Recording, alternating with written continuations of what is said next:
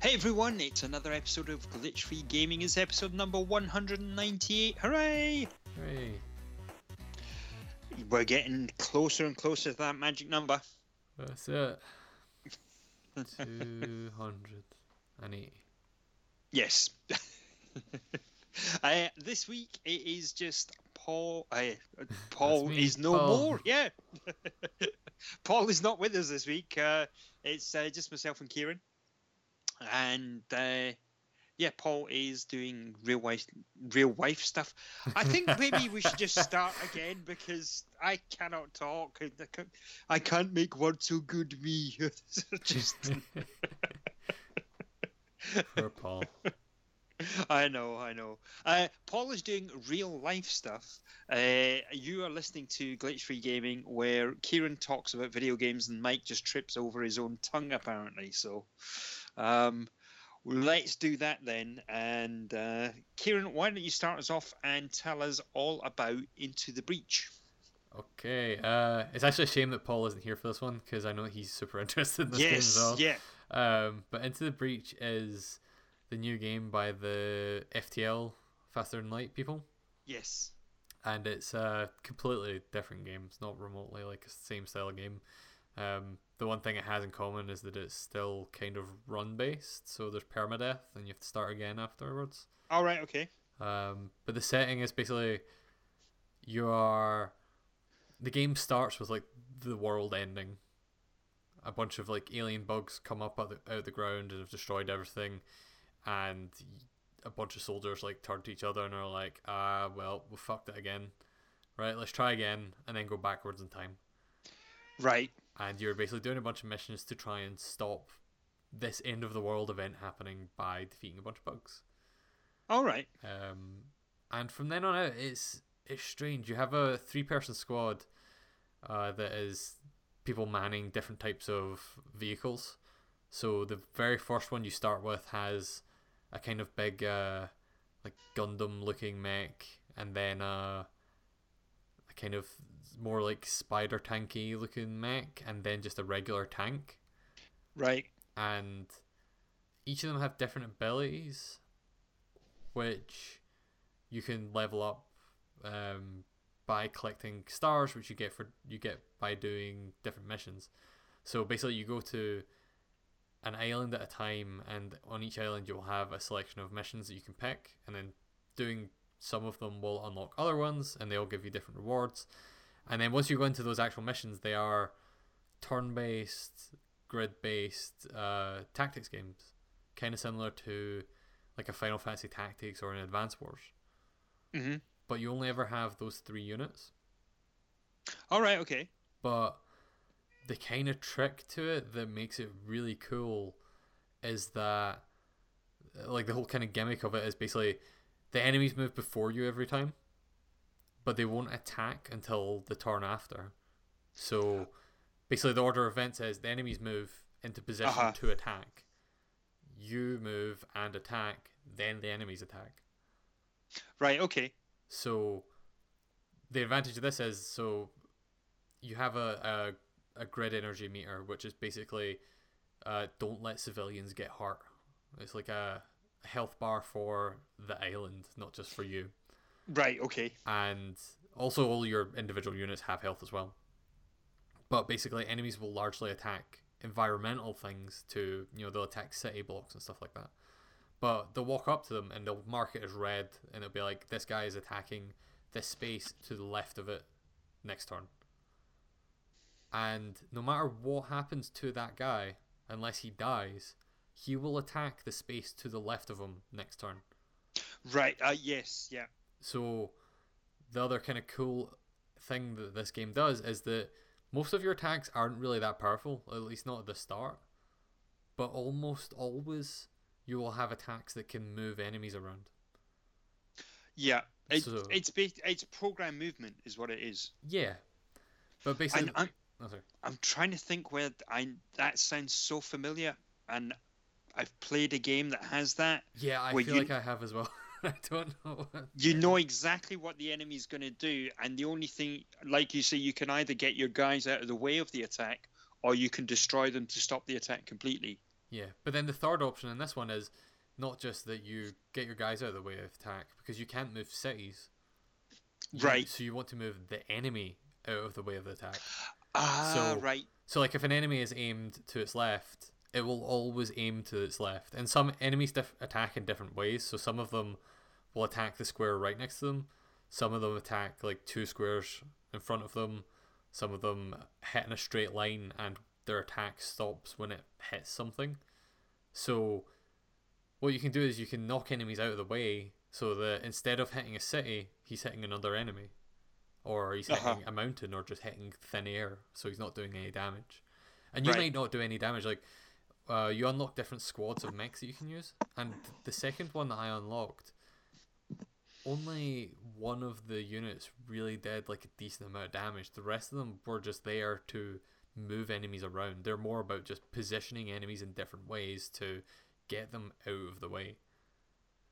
And it's such a cool little concept. It turns into like a bit of a puzzle game rather than just a strategy game, because it sets up these things where it's like, there's a guy over here attacking a city, there's a guy over here attacking a city, there's a guy over here attacking one of your units. And you're like, well, I can knock this guy to the left, and then he'll be attacking his friend up here instead, and he'll die before he can attack a city. So that means I can just use this guy to shoot the last guy's left, and he'll just die. And right. And then there's a bunch of environmental stuff as well. So like ground-based enemies, if they fall into water, will just drown and die. So there's another thing you could do is you could just knock enemies into water if you can't do enough damage to kill them in one hit. You might be able to at least move them enough squares to kill them in one hit. Yeah. All right. It's super smart. It's only on PC just now. It's not. Yeah, I seen that, and it was because I don't play much on the PC anymore, and I was kind of bummed. I thought, if it was on the Switch, it'd be a must, but it would be a must buy. Yeah, this thing I bought it on PC, but I will happily rebuy this if and when it comes to Switch. Right. I think FTL at least ended up coming to iPad later. I don't know if it came to anything else. No, I don't think it did come to anything else. But I assume this will at very least come to iPad, if not also to Switch. But they'll be on other stuff, I'm sure. But for now, it's only on PC, and I do recommend it. But yeah, it's one of those things. It will work very well on things like the iPad and stuff. So if that's where you'd rather play it, I don't blame waiting. Yeah, so it would play really well on the Switch, and that. Yeah. Oh yeah, definitely. Cool. Yeah, because it just works with a cursor, so it would work with a touchscreen real well, or even it would work really well just with buttons, because it's just a grid-based strategy game. Cool. It's just a kind of advanced warsy thing. Yeah. But yeah, I'm really liking it. Maybe not quite as much as FTL, just because FTL's so good. FTL was very special. Yeah, exactly. And FTL was very different. I think it's the other thing. Like, there's no other games like FTL. Well, there is now. Yeah, there was. There was one that came out a little bit after it. I reviewed it back when we did reviews on Calm Down Tom, and I cannot for the life of me remember. I'm just actually checking on the iPad because I might still have it on the iPad. I'm trying to remember. There was definitely a couple I played. There was. Oh man, I can't remember any of them. Fuck. Out There was one of them. Yes, Out There was really good. That one was more based around like mining stuff as well, though, because you were collecting different elements. Yep, that's it. I'm gonna search my Humble account because I remember getting something in a Humble bundle that was very similar and I liked a lot. Man, I can't remember. Well, whatever, it doesn't matter too much. Yes, but yeah, there was a few games that came out after FTL that were similar to FTL, and that's great because FTL is great. But this one out of the gate is very recognizable as a turn-based strategy game. It is very similar to an Advance Wars. It's very similar to Final Fantasy Tactics, that kind of thing. Yeah. I mean, it has its own spin on it, and it is very unique. Like, don't get me wrong, it's very different from other games, but it's still at its core is one of those. Yeah. So, yeah, I definitely recommend it. It will probably come to other things, but for now it is only on Steam. I think not just only Steam, it's on GOG as well, but it's only on PC. Yes, yeah. Because I picked up on GOG. I forget how much it is. I want to say it's like 15 quid or something. It's not, it's not super expensive. Yeah, not overly expensive. Yeah. Yeah. And I'm going to play a bunch more, but like it's super difficult is the thing, because it has to be. It's that kind of that kind of game, and you get through different islands, which is basically just these sets of missions, and the writing is really good. So each island has the idea is it's like kind of dystopian future where the world has started falling apart, and so private companies came in to save the day. So every island is run by a CEO rather than like a mayor or president or something like that. Right. And so there's different corporations that run each of the islands, and they're all goofy and weird. And also, most of them don't believe that you're a time traveler. So they're just like, I don't know who you are, but you have mechs, so that's pretty good, I guess. You can help out. And it's like, yeah, you're not wrong, I guess. Even if I didn't believe that people in giant mechs were time travelers, I would be kind of all right with them using their giant mechs to fight these bugs that were killing us. Uh-huh. Yeah, it's good. It's really goofy. It's a smart game. But yeah, you've been playing some Gravel, I believe. Yes, I have. Yeah, so Gravel is the latest racing game from our friends at Milestone. Nice. Yeah, and so we got another review copy. This is the review copy that we got. And Gravel is a bit of a strange one. So it is think of it as kind of Milestone's version of Dirt. But remember when Dirt did the whole thing where it took the off-road racing, so there was rally racing, and then there was stadium racing in the cars, and then the big trucks and things like that. So this is their attempt of that. But it's also the format that they've got is they've created kind of like a television show format of this thing called Gravel. And that's the program. And each of the events, so, they've divided them into seasons and episodes. Uh-huh. Okay, so that kind of style and that kind of presentation reminds me quite a lot of. Do you remember Split Second? Yeah. That was an awesome racing game. I mean, just to get sidetracked slightly here. Giant Bomb, which is also a gaming site that I'm a massive fan of, and I know you guys like as well. They just they just opened a new thing on their website called Giant Bomb TV, which is a 24-hour live stream where they just show random videos from their archive. Oh, right, okay. Which one made me feel old because it pointed out the fact that Giant Bomb has been around for 10 years. Oh, wow. Which is insane. Yes. That's mental. But also it just meant that, yesterday when I had nothing to watch, I turned on Giant Bomb TV and was watching the quick look for Blur. Oh, God. And it was like, man, Blur and Split Second were great games. Yes, they were. I really like both of them, yeah. Yeah. But yeah, so it reminds me in the presentation a bit like Split Second. So you go into. So it does that kind of TV show thing.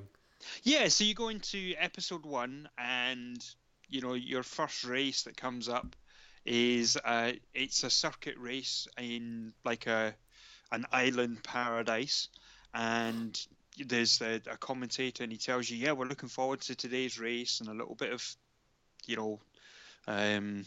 patter and everything, and off you go and you do the race, and as the race finishes it says, that was a really exciting race, can't wait for the next episode. I really hope they say it's as somewhat like deadpan as you just said. It's just like, that was an exciting race.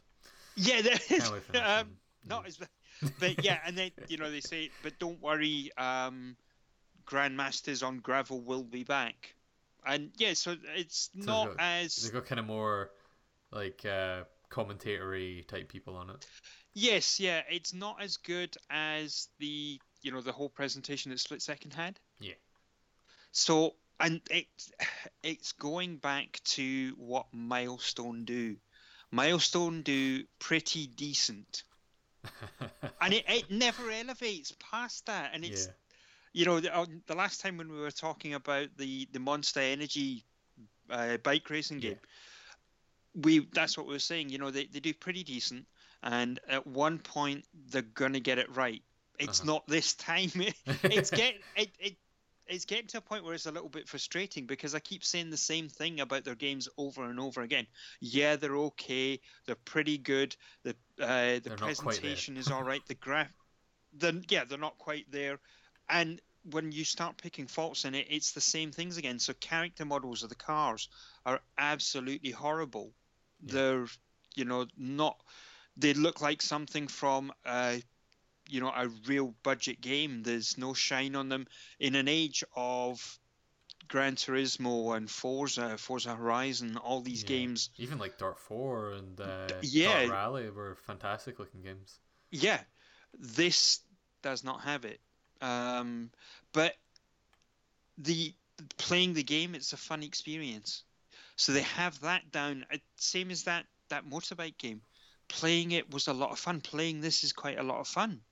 I put it in the beginning of the week, and I thought, right, I'll play a couple of races, and I probably won't be able to talk about it on the podcast yet. And I found myself, I've gone through the first 2 episodes, so that the first 2 kind of racing sections. There are 4 races in the first episode, and then there are 3 races in a championship in the second one. And then they've got this thing, it's called Stadium Circuit Master. And this is one of the other cool things. They've created these racing people, these masters that you're going to race against. And it's real life people. So it's actors, which in Milestone's case, it's probably people that work for them. And they've got them to dress up in racing jumpsuits and stuff. Oh, that's pretty good. But when they do the TV style presentation, they have them doing like these ridiculous poses and pretending to be playing air guitar and stuff like that. Is it kind of like FMV stuff, or is it just like still images? A mixture of both. Oh, that sounds pretty good. I might need to get this one. I hadn't even heard of this game up until now. And it's if you look on the PlayStation Store when you're looking at it, when they normally do like a trailer, the trailer that they've got for this is just some actual gameplay footage, so you can see what it is. That's cool. And yeah, like I said, you'll see it looks like the rest of the racing games. Yeah. It's not bad, but it's not the best either. Yeah.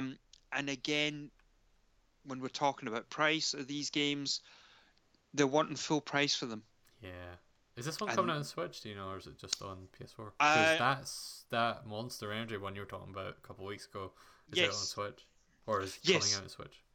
No, it's already out. Is it out? Yeah, I knew it came out a little bit later than the PS4 one. Oh, I thought it came out at the same time. Oh, maybe it did. Yeah. I'm wrong. I thought it came out. No, Gravel isn't coming out for the Switch. That's a bummer. But yeah, it's a full price game. It does have, it's the same as all the other racing games. They have DLC coming out for them. Quite an extensive schedule. They've got a season pass that you can pick up for it as well. Mm-hmm. So they're hitting all the beats that they should be hitting. They're just missing a little bit of the polish. Yeah, it feels like they should. I think we pretty much said this last time when you were talking about the Monster game, that they should probably take the games that they are making now, and I assume they've already crunched the numbers and can't afford to do it, but like spend a little bit more money on just one of them, just to get their graphics there. Because it's one of those things that would probably pay off for every future game they do if they just did it once. I think so. I really do. This one it does look a little bit better than the last one that I played. Yeah, it's weird because I can feel myself and I can hear myself. I'm saying, oh, it looks a little bit better, and I'm having a go at that. I'm having a go at the character models and things like that. But then I keep telling you, it's a good game. It plays well. It's a lot of fun. That's the thing. I've enjoyed their games in the past. Like, Yeah, They release good games. and as reviewers and what we do on the website and what we do on this podcast every week, it's difficult for me to turn around and say to you, go and buy this. Yeah. It feels Because like one of those games that they need to either embrace the fact that they are in that kind of B tier of game and that's what they're releasing and price it appropriately, yes, or increase the polish of their games. Like, see if this was £30 for the game, I'd be telling you go and buy it. Yeah. Buy it now. I would probably have bought it. Yeah, buy it and buy it now. But at the, on digital level, it's what, $49.99 is what they go for now, and then £40. Yeah. But to be fair, they do tend to drop in price pretty quickly. Yeah, I suppose. It doesn't really, So in that case, when the price does go down, in my personal opinion, when the price goes down, buy it. Yeah, I think it sounds like something I'd like. Yeah, there is quite a lot of so the kind of episodes there are. I'm just going to scroll along. So there's 2 special episodes, 3 special episodes, 4. So there's 15. 15 different episodes, and each of them will have 5 or 6 races and a championship. Yeah. And then there's another 4 special episodes, special challenges. There's like quite a lot of stuff. Yeah, there is plenty of races and things like that. So they put a lot of work into it, and it looks very exciting. Are the vehicles you use like tied to the chapters, or tied to the episodes, or are they like, do you unlock a kind of garage filled with vehicles? You unlock a garage full of vehicles. Okay. So but it's a mixture of both. So season 1, you find in the first race you are using, I'll need to go back and have a look, but in the first race you're using, it's like the off-road racing trucks. The big trucks. Then in the next race, I think, you're still using the trucks, but it's in the closed circuit racing. Then I'm just double checking and having a look, see what it says. Then you're using like old classic cars like the Abarth 131 Rally cars. And then once you get on, you can, as you reach higher levels, you can unlock things like the Toyota Celicas and things like that to use in there as well. So you get, for each different race, you'll get given a car, and it'll be the entry level, and as you level up and race more and more races, you'd be able to go back and do that race with a more powerful car. It sounds cool. It sounds like they tried something slightly different, which and to a certain extent they've succeeded. So if you again, if we're talking giving it a score out of 10, I would give it the 7. Yeah, I see. Like, it sounds appropriate. Yeah. I just might missing take that a look at it, little especially if it goes on polish. sale, because Yeah. I like me some racing games. Although I have also still got Gran Turismo Sport barely played. Yes. Well, but the thing is with gravel, it's immediate. I've been able to pick it up, go into it, do 1 or 2 races. I was doing 1 or 2 races when we were preparing for the podcast, and they're quick and easy enough that I can do them quickly, put them down, and it's not like Gran Turismo and it's not like Forza, where it's taking 1 or 2 practice races to get into it, and then you go. It is pick up and play. So it's a bit more arcadey in that way. Yes, yeah, definitely. It's not like Gran Turismo Sport where you're waiting for the specific times of day that you can play online. Yes. I get why they did that, and I do kind of like that system. Like, I liked it in Drive Club, but man, sometimes you just want to race online. You don't want to wait 15 minutes to do it. Exactly, yeah. But so check out Gravel. I would definitely say check out what they've got for it. Check out the videos and things like that. See if it's your type of thing. And hey, sometimes if you know what you're getting, you don't mind taking the punt at full price as long as you know exactly what you're getting. Yeah, definitely. Or wait for the price drop and see if you can pick it up cheaper online or whatever, and give it a bash. But Kieran, you have been playing a game that we were talking about offline, and I'm curious to see what you think about it, which was Subsurface Circular. Oh yes. Speaking of like pricing on games, Subsurface Circular is like a 2-hour long game by Mike Bithell that is like £4. Is perfectly priced for the amount of content in that Right. game. It came out on PC a wee bit ago, but it's out on Switch now. For people who don't know, Mike Bithell is the guy that made Thomas Was Alone, and then made Volume. Yes. I think he might have made something else in between those, or in between those and this. But this is like he released this as he like refers to it as a short, so it's like his equivalent of like a short film or a short novel or something like that. Right. Short story, and it's a story-based game. It's essentially a kind of visual novel type thing where you play as a robot that is like the setup for the world is basically robot workers have replaced a lot of jobs that humans would do.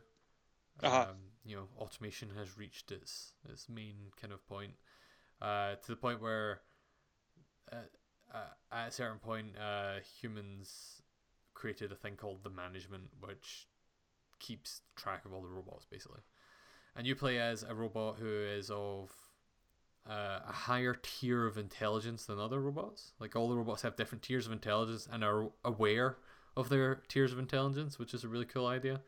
So you're a high tier of intelligence, and right at the start of the game, a medium intelligence robot who works in maintenance comes up and talks to you and talks about his friend who is also a robot who's gone missing. And you're like, that's great because I'm high intelligence because I'm a detective, so I'll look into it for you. And he's like, okay, great. So you go and ask people questions, stuff like that. And you're like, nah, because I'm high intelligence, the management doesn't really like high intelligence robots walking around mingling with humans and stuff because we scare them slightly. I'm only allowed in this subway station, or in this like you're sitting in a subway train that is just going round as a circle. You're on the Subsurface Circular is the name of the subway line you're on. Right. Okay. And so you're asking questions to the robots that come in and out of that subway train, which kind of has the effect of feeling a little bit like, it just so happened that people that happen to know, or machines, I guess, that happen to know about the thing I'm asking great questions came onto this train. But yes, they also kind of, the implication is that the events that you're asking about are so widely known that it makes sense they would all know. Right. This guy's friend is not the only robot that has went missing. Like everyone has heard something about robots going missing, whether it's a rumor or if it's they knew someone who said their friend had been missing or something like that. Right.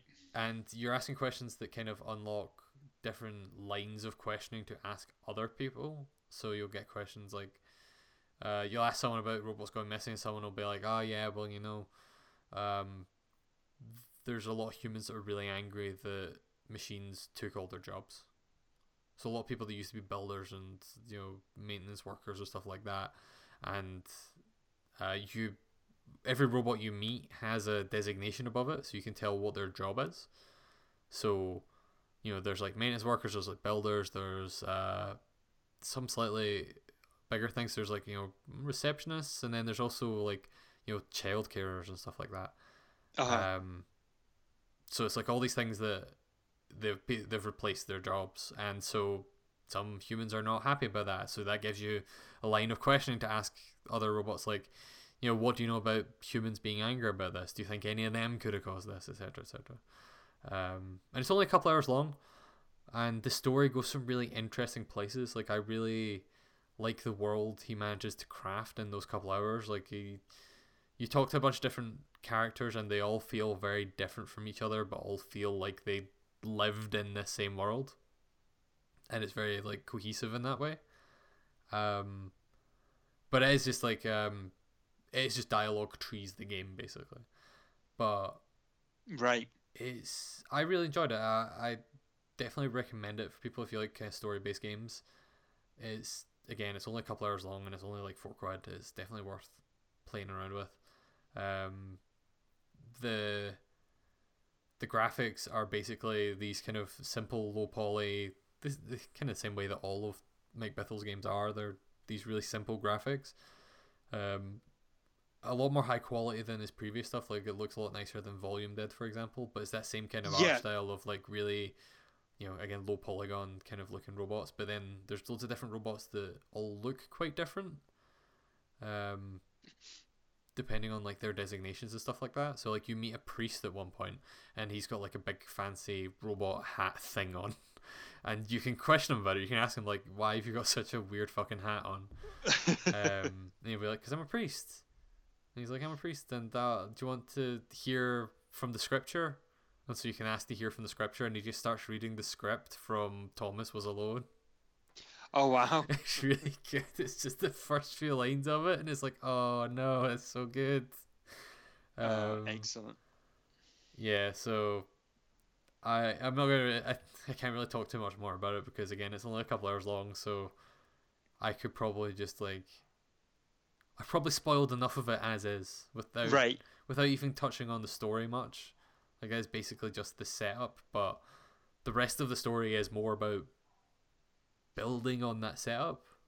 It's more about world building, character building than it is about solving a crime. It goes there. Like, you are at the end of the day a detective robot trying to detect a thing, but for the most part, it's like, here's this world, and it's really cool, and it feels like I need to look up I want to look up the background of how and why this game was made.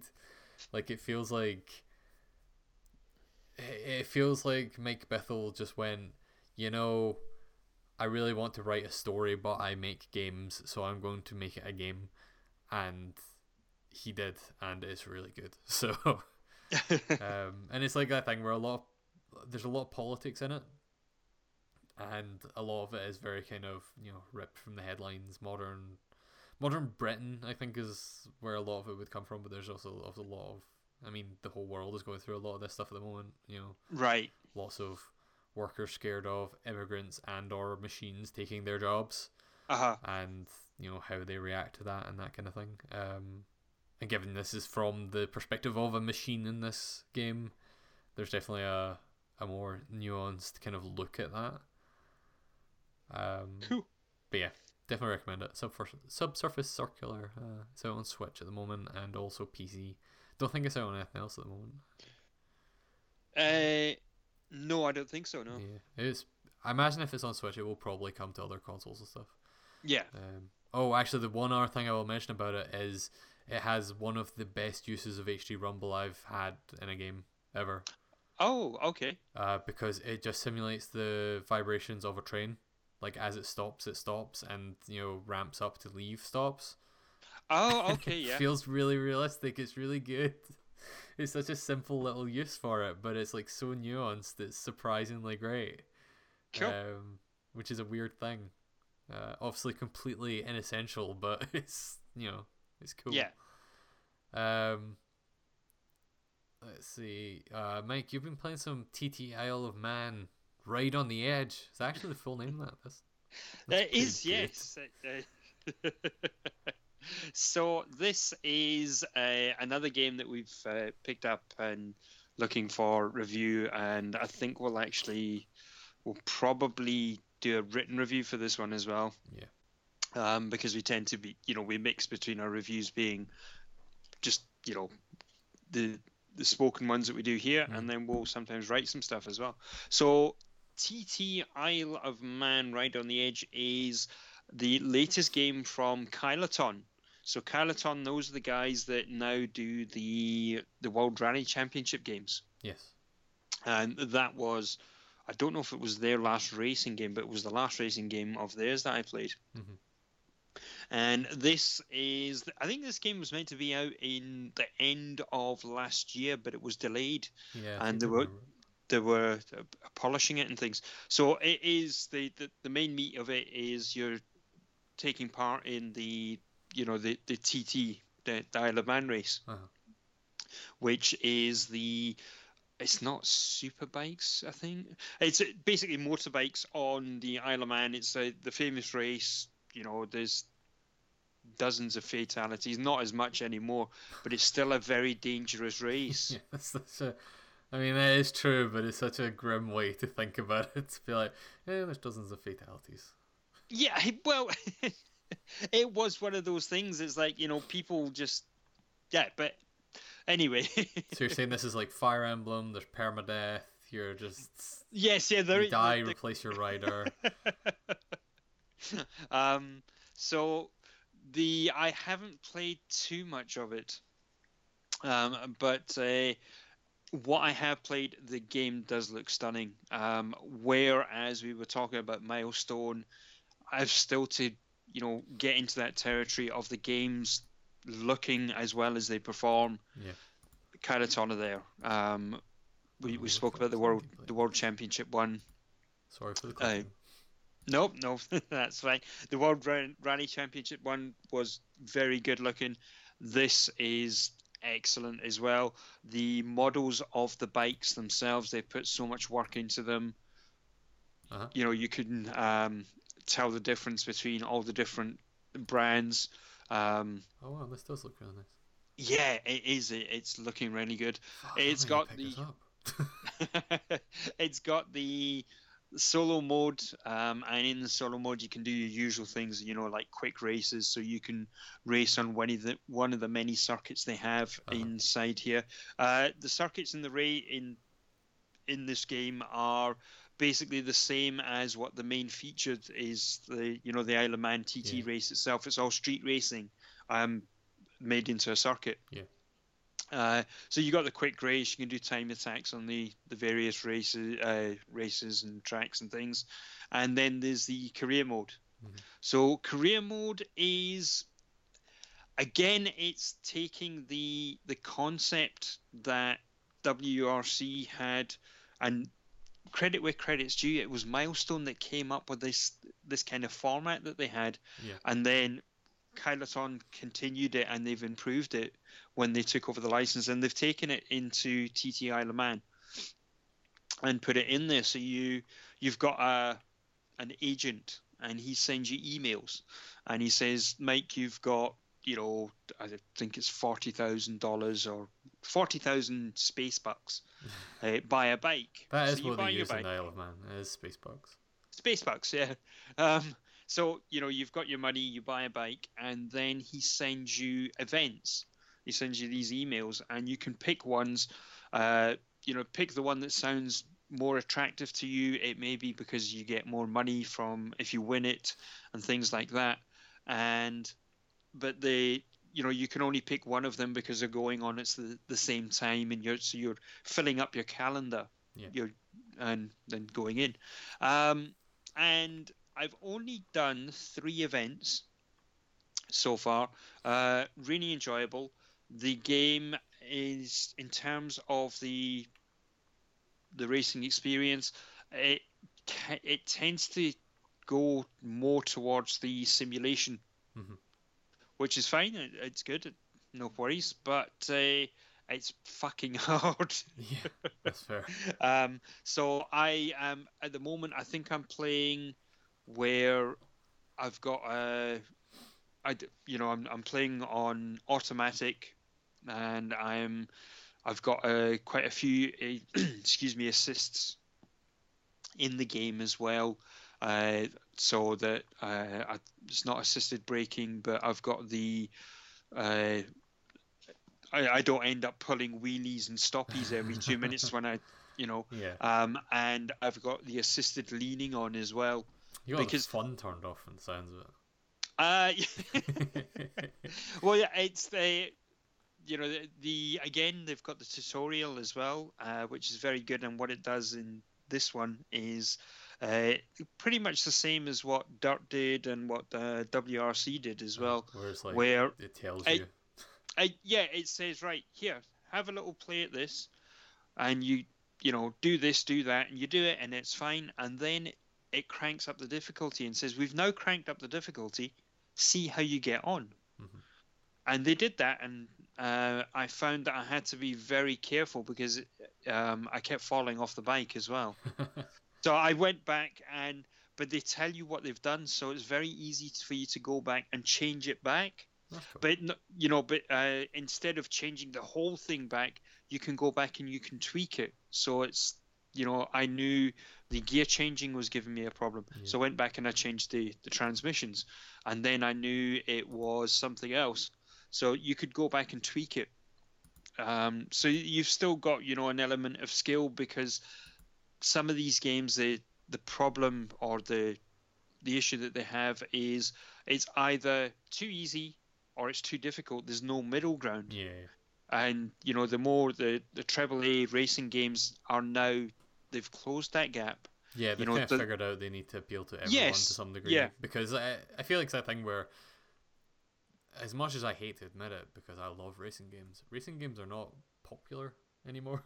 There's a reason why, I know. There's a reason why Codemasters is pretty much like the only non-first party game company that is making big AAA budget racing games. Like, we have these couple of guys making the occasional WRC and Supercross games and stuff like that, but Codemasters the only one out there like doing these big budget super polished things.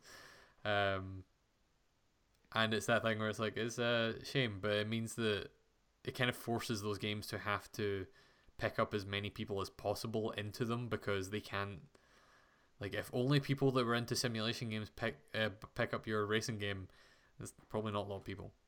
Yes.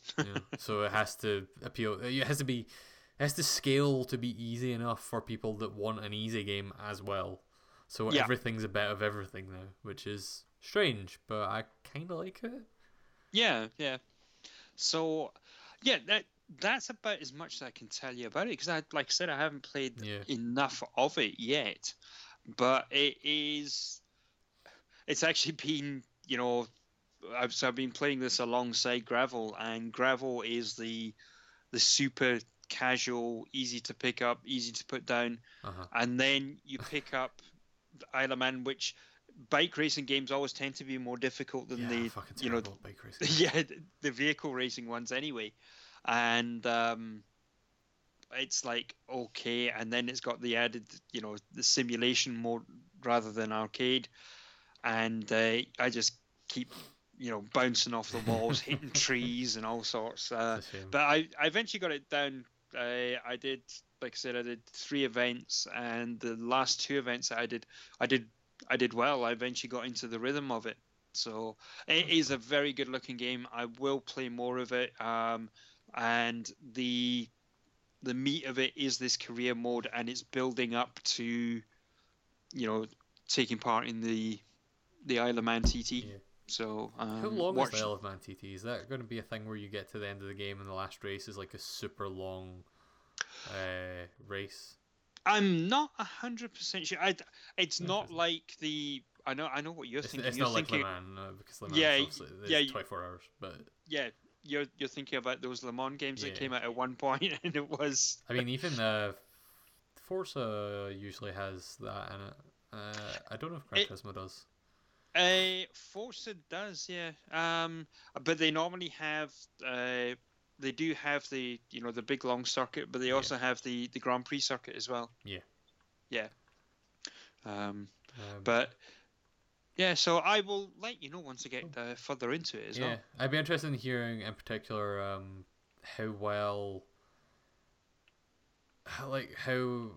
course variety stays. Like, it's a weird thing, because I think a lot of people get bored of a lot of circuit racing games. Yes. Because, they're circuits, so it looks like a circuit. They'll have different set dressing around the edges, but it looks like a circuit.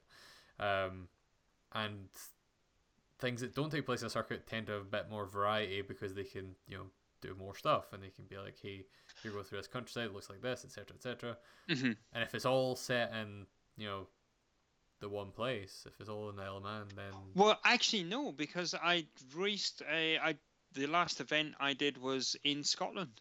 All right, well, that's cool. So they have some variety by not keeping it all to the one place. Yeah, right. So it's all over Britain.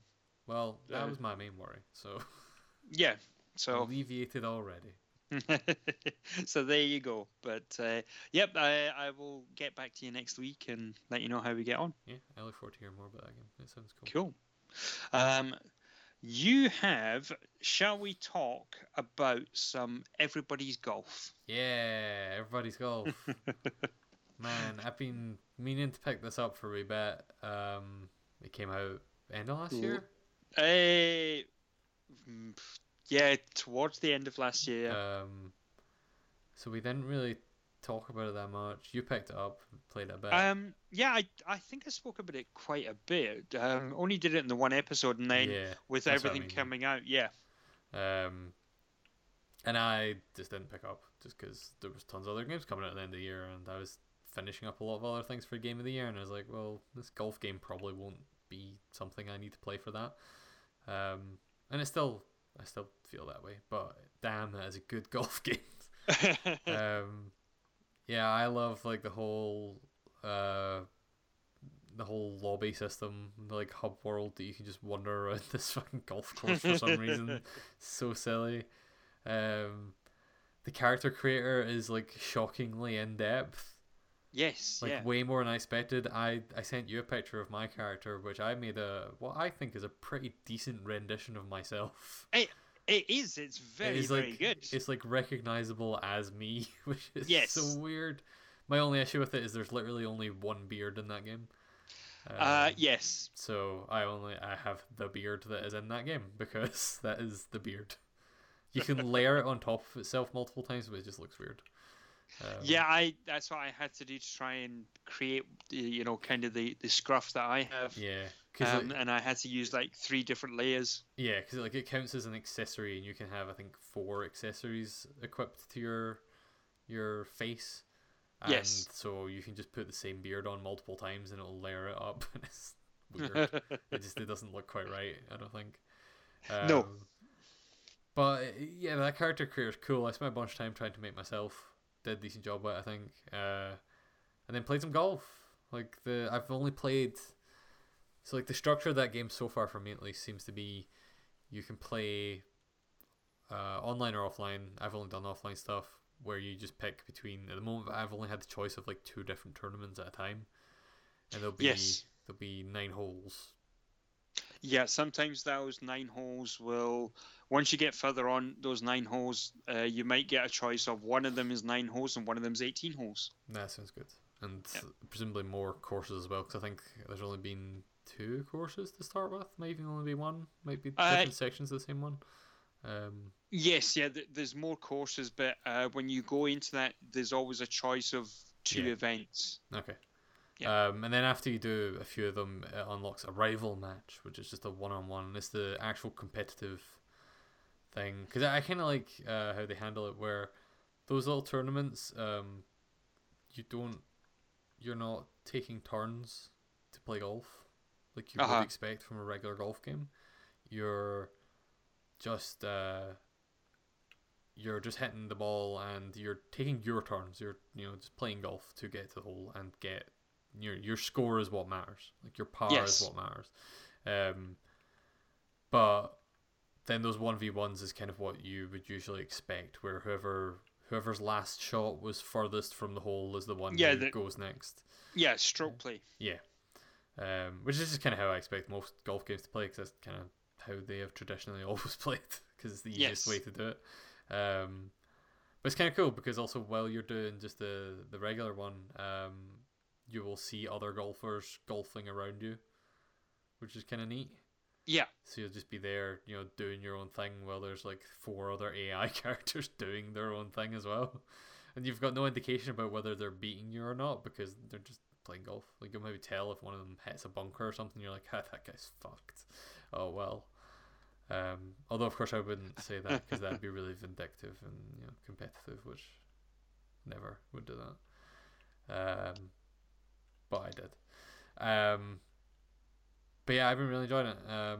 Again, I've only played like a couple of tournaments and done one of the rival matches, which the rival matches unlock a bunch of clothes. The first one unlocked a bunch of female clothes, which were all completely useless for me because I play as a male character, but hey, that's fine, I guess. And then you can also just buy more clothes. It seems like most of the progression is probably buying clothes to customize your character with. Yes, yeah. So at some point, my you know realistic rendition of myself will probably end up wearing something silly. Because right now he's wearing a hoodie and jeans like I would wear, but at some point he will wear something silly because that's what I will have unlocked. Yes. But yeah, I'm enjoying it so far. I need to play more of it. I just I was watching like a video of it online and I was like, fuck, I didn't buy that. I should play that. And just kind of bought it. Like, just spur of the moment. Just like, hey, I'm going to play some golf. Yeah, so you said that you'd picked it up and you were busy playing it, and it was like, shit, I loved that game, but I haven't played enough of it, so I've been playing a round or two. I've got up to the rank 4 tournament, or the rank 4 tournament, so I'm waiting for the rank 4 rival to show up. Way ahead of me. Yeah, I need to play more of it. I'm definitely going to think I might just play a bunch of it this weekend. The one thing I'll say is that I'm not super keen on at the moment is actually just the art style. Oh, really? Like, I like parts of it. Like, I think all the individual characters look really cool. I really like the art style they went with for the people. But I think it's got that weird kind of mix of, like, the world looks kind of semi-realistic in a lot of ways. Mm-hmm. Which is kind of weird with the cartoony characters. But also, more importantly, the like the lighting is quite realistic. So it means you've got these kind of cartoony characters with this like realistic lighting on them, and it makes them look really weird. Like, I don't dislike it. It's just weird. Yeah, it's definitely different from the previous Everybody's Golf games and how they tended to look.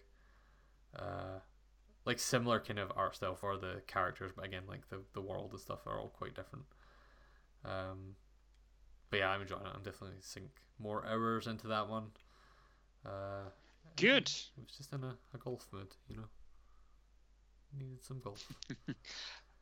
Well, seeing as we're talking about golf, you may as well then tell us about the last game that you've been playing as well then.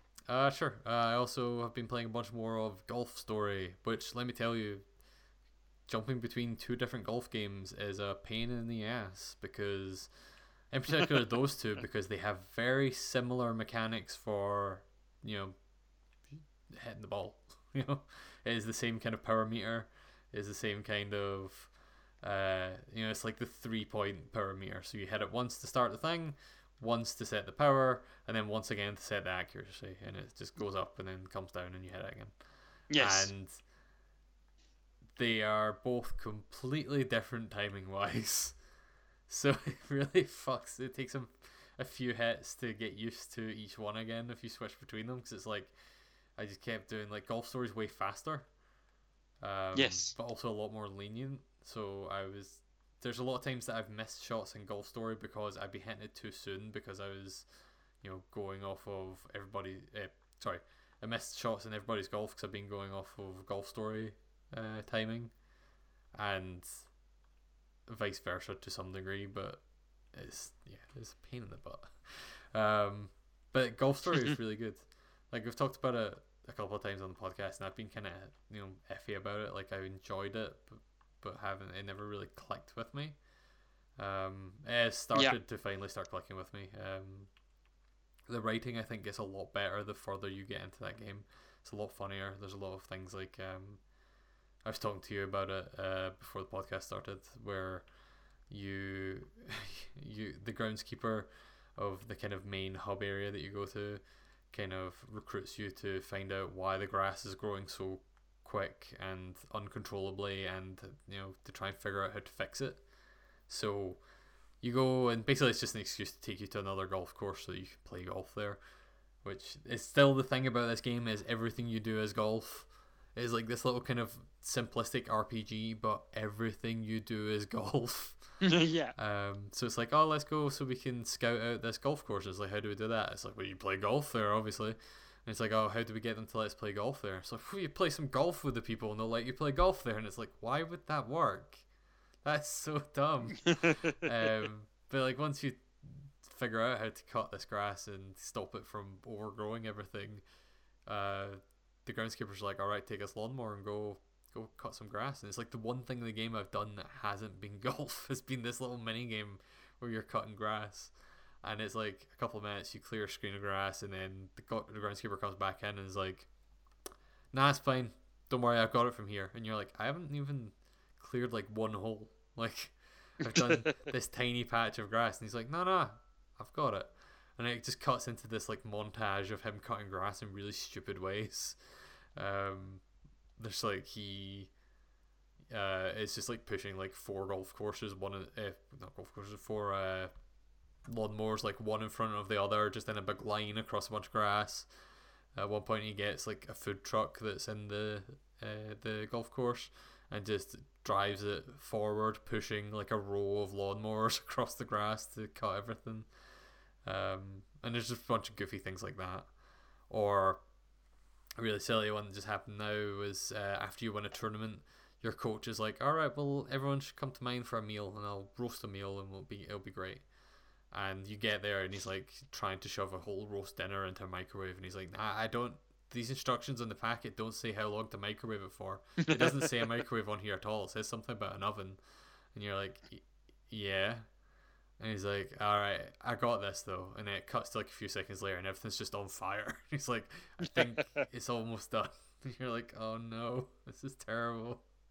So there's a lot of like goofy character stuff like that.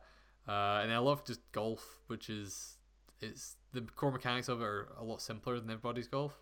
Like, it has all the main things, it's got the same power meter, it's got the, it's got wind effects, it's got hills and stuff like that, but it just feels simpler. It's like a lot more lenient about most of it than everybody's golf is. But the kind of gimmick with Golf Story is that because it's more fantastical, there's a lot of kind of course hazards that are just kind of silly things. So in the first course, there's moles that will, if you land your ball near a mole, the mole will come over and pick up your golf ball and put it somewhere else. And they're usually variations of that. There's a second area you go to has a bunch of turtles in the water. So right. For some shots, you can either get the ball like close to the edge of something so that you can then in your next shot drive it over the water, or you can risk it and hit it at a turtle, and then the turtle will pop up and you bounce off the turtle, but you have less kind of control or less way to predict where it's going to go after the turtle hits it. Like, you'll keep the same direction as you're going, but it's really hard to judge like how far it's going to go after the turtle hits it. So you'll get to that next area, like across the water, probably closer to the hole you're trying to get it in, a lot faster than you would if you, in at least one less stroke than you would otherwise. But yep. You're risking that thing of you might actually go too far, or you might, still land in the water if it's, not far enough. There's a lot of little, silly hazards like that. They're usually animal based, which is kind of neat. But yeah, I'm really liking that now. It took me a while to get it, and that one's still only on Switch. So, I definitely recommend it if you're looking for a golf game on the Switch, which is the golf game on the Switch, but also it is a very good one.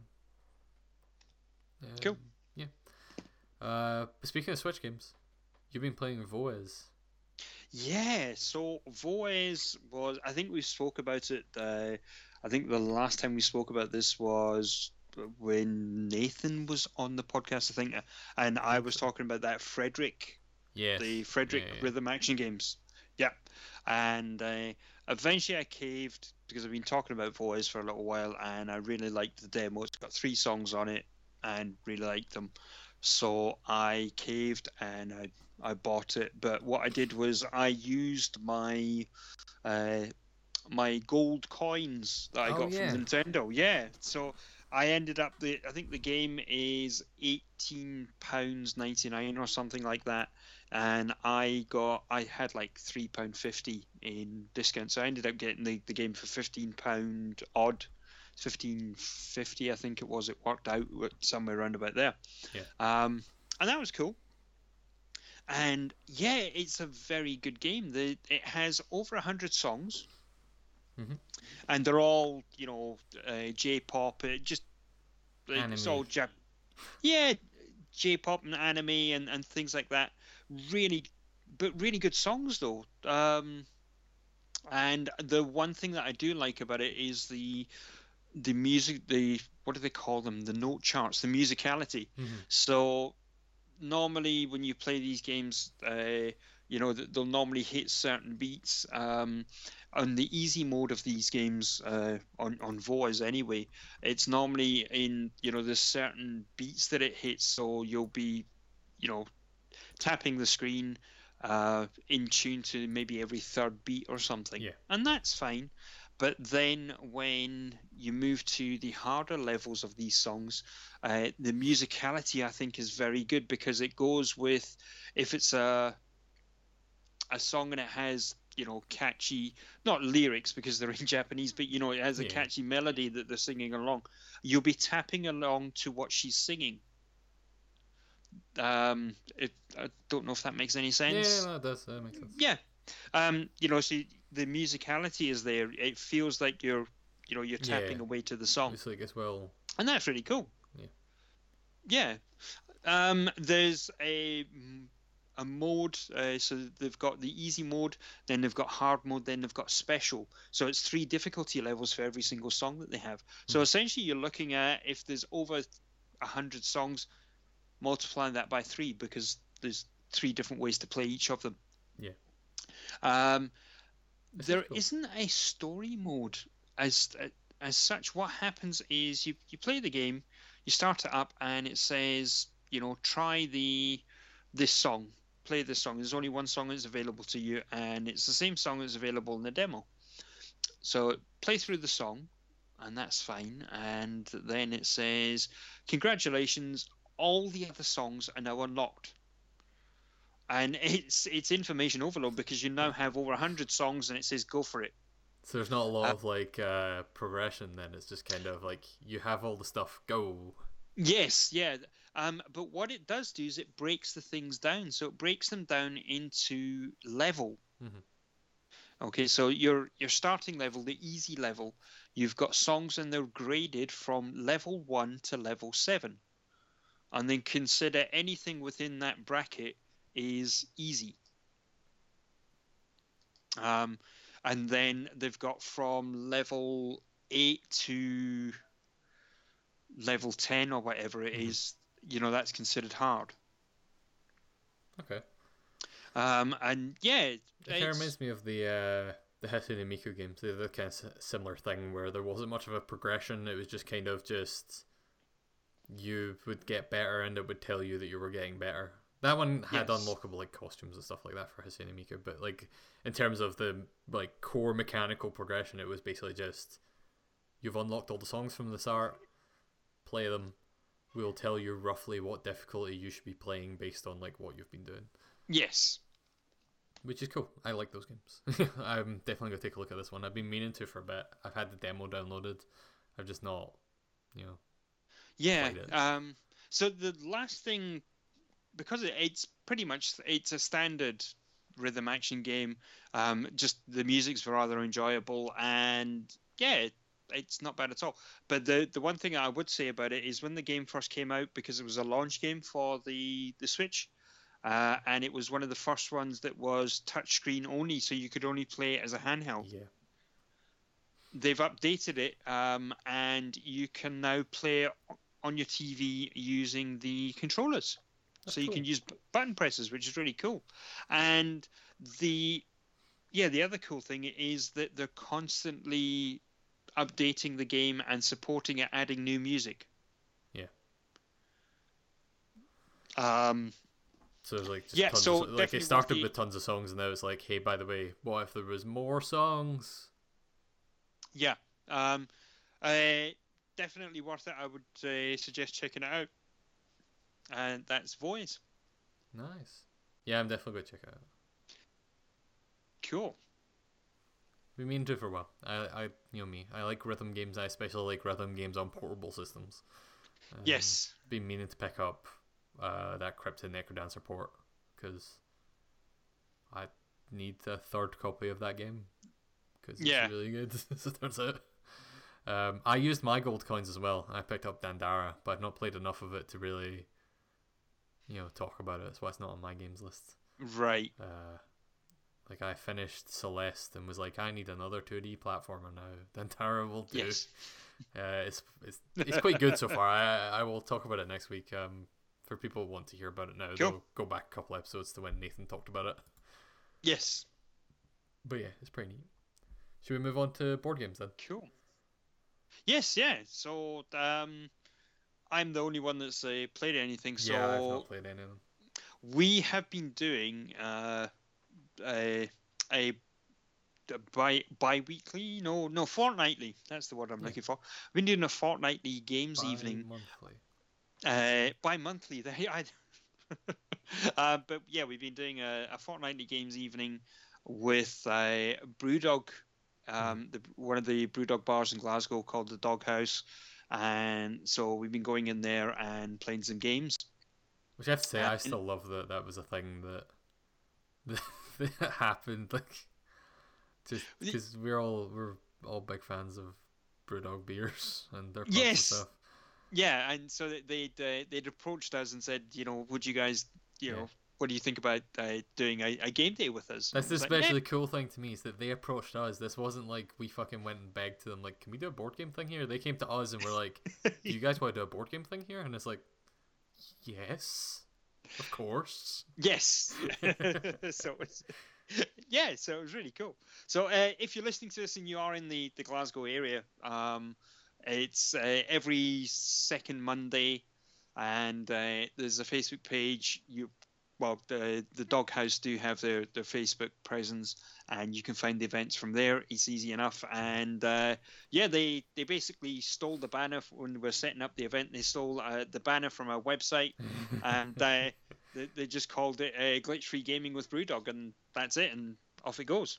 That's great. But yeah, so we played a couple of games. We played games we spoke about here before. We played Shipwreck Arcana, which you spoke about last week. Yes, which I still need to play. I've been super excited to play it since you talked about it last week, and I was like, I need to play it now. But yeah. So we played it, and this time we played a 5-player game. Oh, nice. So maximum player count, and we played it with our programmer friends. That game is fucking fantastic with programmers. Oh, really? As a programmer. Yeah, or anyone that thinks logically.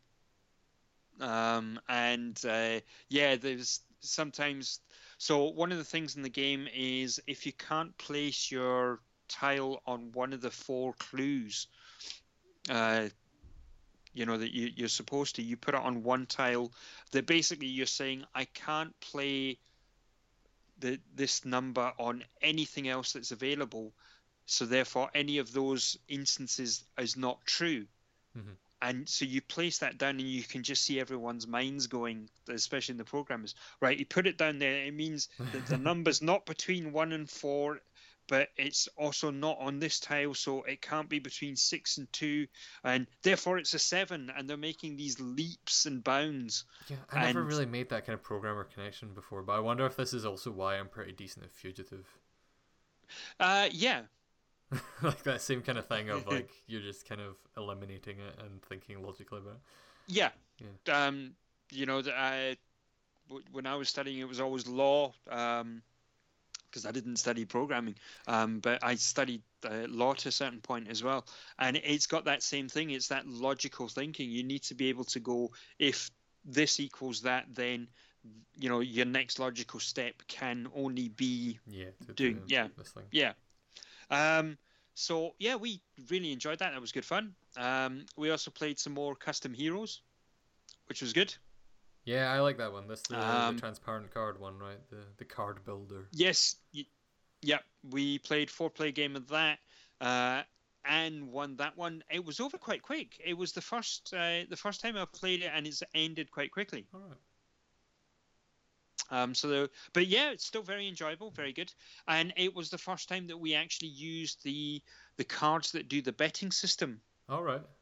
Yeah. Cool. So it's basically for anyone wondering what it is. If you've ever played a trick-taking game like Hearts, there's something you can do that's called shooting the moon, and you basically it's betting, and you say from the start, I'm going to go out and I'm going to capture every single one of the hearts cards, which you know, in a normal game you don't want because they count as penalties. Yeah. It's roughly what you do here. You say, I'm going to go out and I'm going to win the next round, and I'm going to do it hands down. So Ben played that card and he made the bet, and Anne said, you know what, I'm going to do it as well. So there was a competition between the two of them to see who could finish their hand of cards first. Anne did it, so she won. She bet two victory points. She won 2 victory points, but plus then got 5 victory points for winning. And she had enough and won the game instantly, and that was it. It was done. That's pretty good. Going back to Shipwreck Arcana slightly, actually, how did that feel with more players? Yeah. Did that feel like it elongated the game or shortened the game or anything? Or it does make the game a little bit longer because you've got in a 2-player game you've got 2 puzzles that you're trying to work out. Now you've got 5 puzzles you're trying to work out. But it didn't complicate it or anything. It was just more puzzles to sort out. Mm-hmm. But yeah, That's it was cool. really cool. So skills well, basically. Yes, yeah. That's cool. Yeah, so it was really good. And then the last one that we played was, it wasn't the last game, it was the middle game, but it's one that we haven't spoken about here, and it's called Say Anything. Yeah, I don't even know what this one is. I just remember you showed me a picture of stuff that you'd picked up recently. I just before we went to the game day, I went into our friendly local game shop just for a little browse, and they had this on special for £8. It's normally a £30 game, and I got a copy of it for £8. Mm-hmm. So happy days, no Good problems price. at all. And basically, I'm just trying to think how to explain this to you. It's a party game, and everyone has a board that they can write on, and it's erasable. So what happens is somebody takes a chance to be the quizmaster, and they will read out a question. For example, they've got a choice of things they can read out, and one of them may say, in my opinion, what is the ideal date movie? What's the best movie to take somebody on a date to? Mm-hmm. And everyone writes down an answer.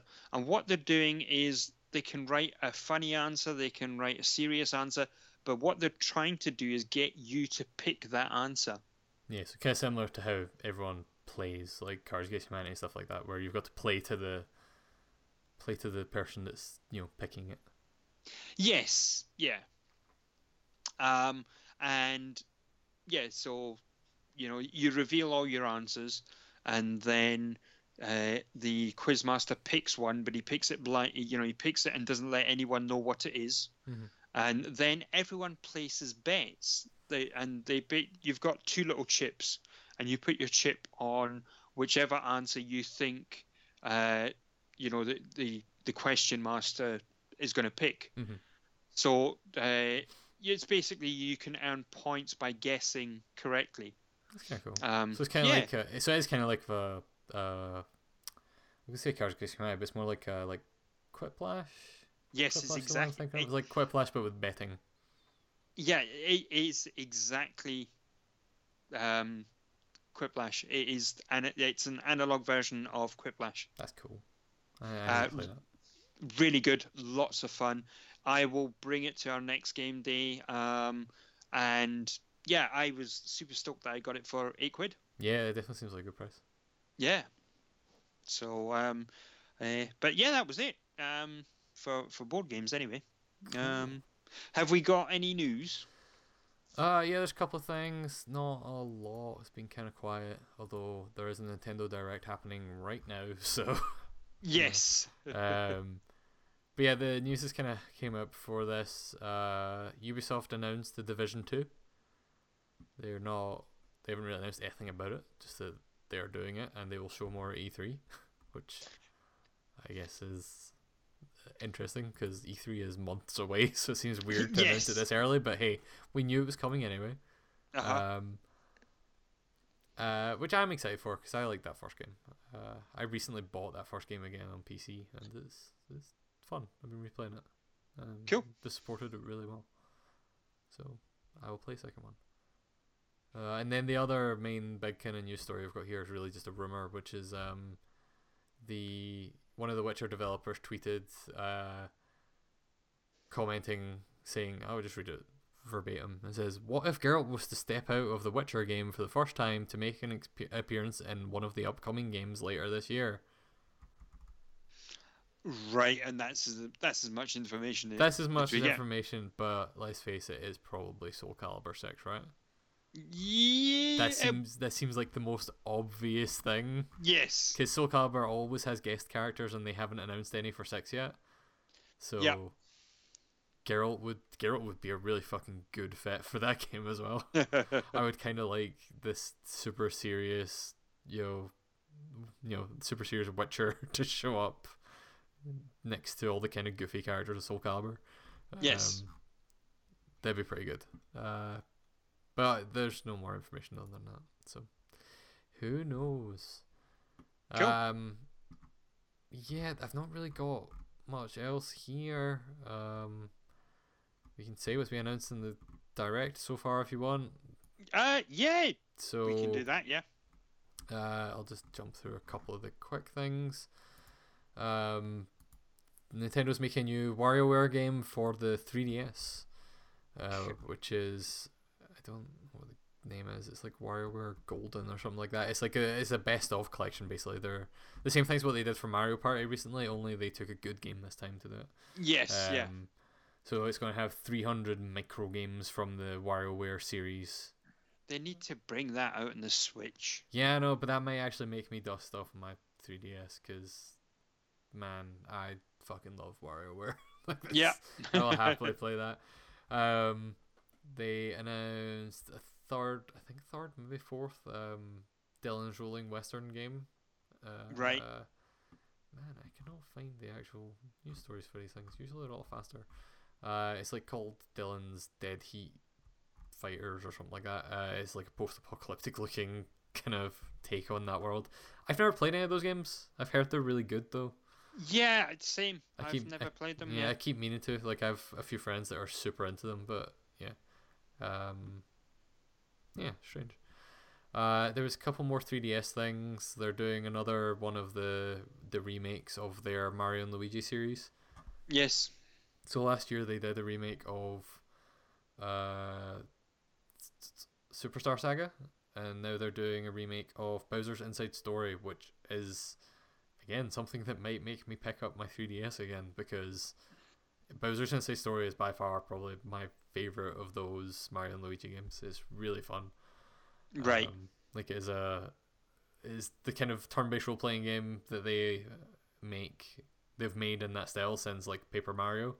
But half the game is, I think, I think half of it is Mario. It's Mario and Luigi inside Bowser. Like, they've been eaten by Bowser and they're tiny inside Bowser and doing puzzles and stuff like that. And then the other half of it is like Bowser running around destroying things. It's pretty neat. It's really funny. Those games are super funny. Cool. I think there was a couple of 3DS things, but yeah, there was Luigi's the Haunted Mansion one. Yes, I was watching this with the sound off, so I don't know what that is. But yes, it's another Luigi's game. Well, it's a remake of Luigi's Mansion. Oh, just the first one? Yes. Oh, that's cool, because they did a sequel on 3DS, so I was wondering if it was a new one, or... Makes sense if it's a remake of the first one. Yeah. Yeah, I'm trying to find a good like live blog of this or something, but I can't. But yeah, so... Yeah. That'd be neat. A lot of this stuff kind of makes me want to pick up my 3DS again, but I'm not sure I will. Then on Switch, they're bringing that sushi game that they announced at E3, whose name I've already forgotten.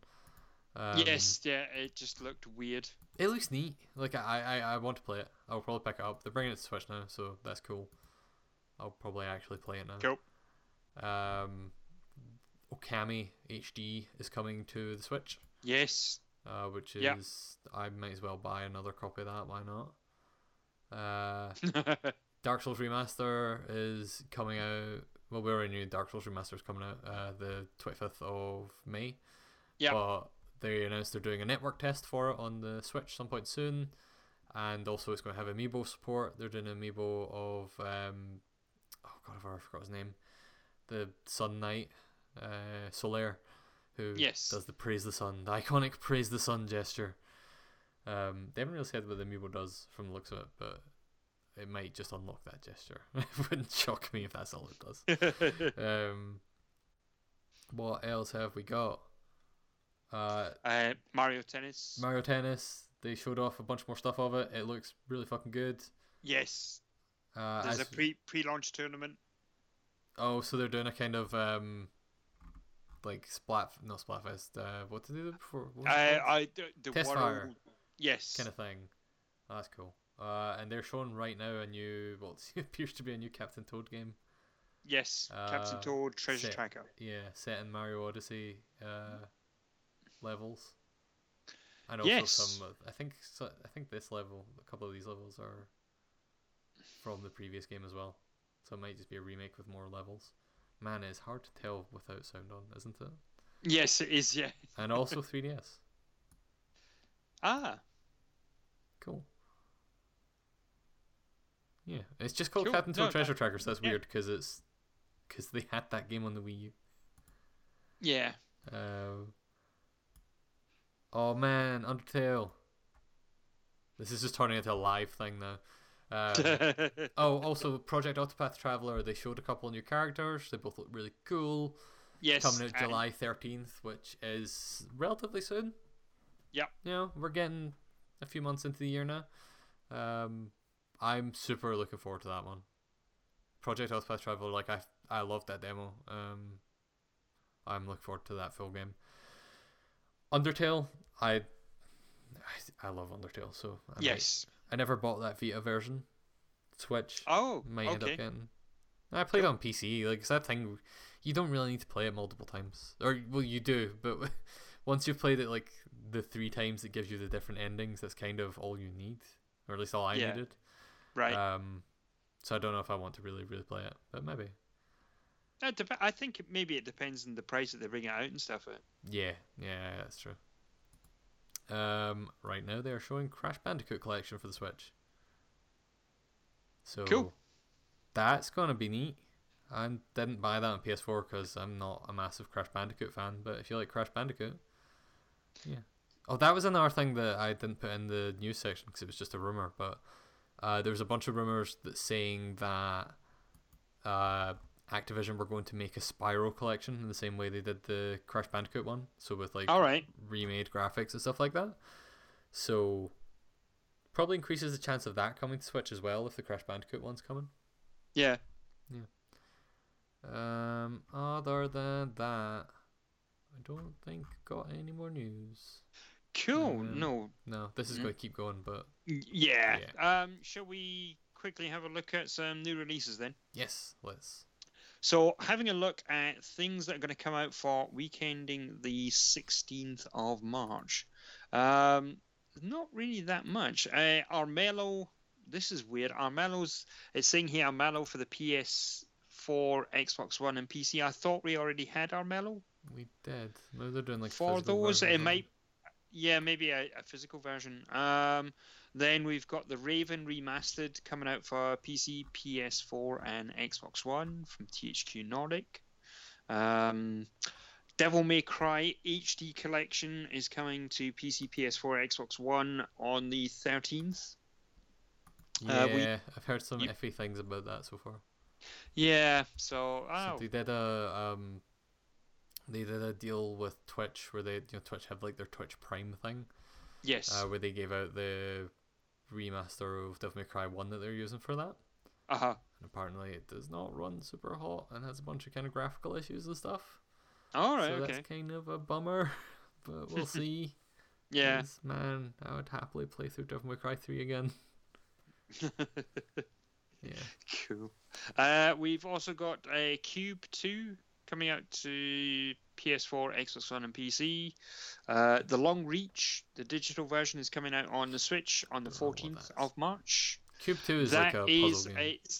I know that much. Yes, and the Long Reach is one of these pixelated adventure games. Okay, Um, that could be cool.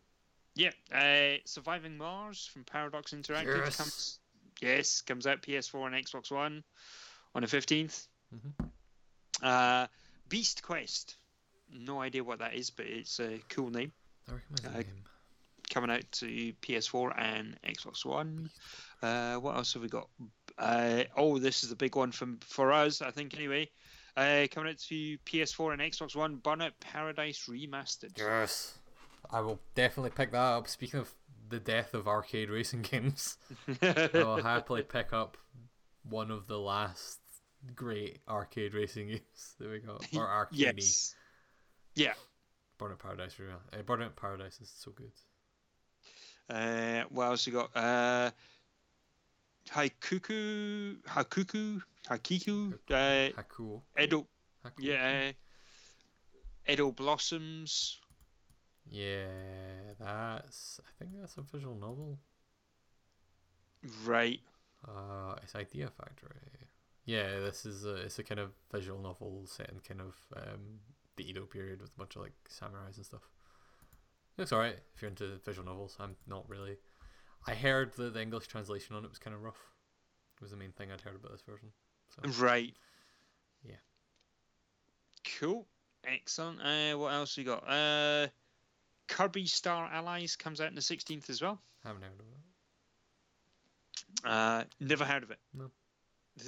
And then the final thing I've got here is the 25th Ward, the Silver Case, coming out to the PS. Is that? I'm not too sure what that is. It's from NIS America, so that's shit. What's the developer's name? It's a Grasshopper game. It's Suda51's like first game. I'm pretty sure.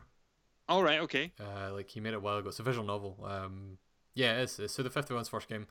It was originally called The Silver Case, and it was a mobile game that came out in 2005. Cool. And yeah, they're doing a remaster of it because Suda51's gained kind of a cult popularity, so it makes sense to kind of bring out his older stuff. I don't think it came out on like anything else, so it's been like impossible to play. Yeah, no, that's fair enough. Yeah. Cool, that's it for new releases as well. Have you got anything else to add? Not really. This Nintendo Direct's still going. Yes. South Park Fractured Buttholes come to Switch. Yeah. And they're updating Splatoon 2. And ARMS. Yeah. So that makes me happy. Yeah, me too. Cool. I like Splatoon. Nice. Man, what's going on this screen now? Oh, wow. So I think the only thing left to do is thank everyone for tuning in and listening. If you want, you can send us an email to podcast@glitchfreegaming.com. You can find us on Facebook, search for Glitch-Free Gaming. Tweet us @glitchfreegame. And you can also go to www.glitchfreegaming.com for our website with all our cool stuff. Yeah. So until next time then, we will love you and leave you, and we'll see you again soon. See ya. See ya.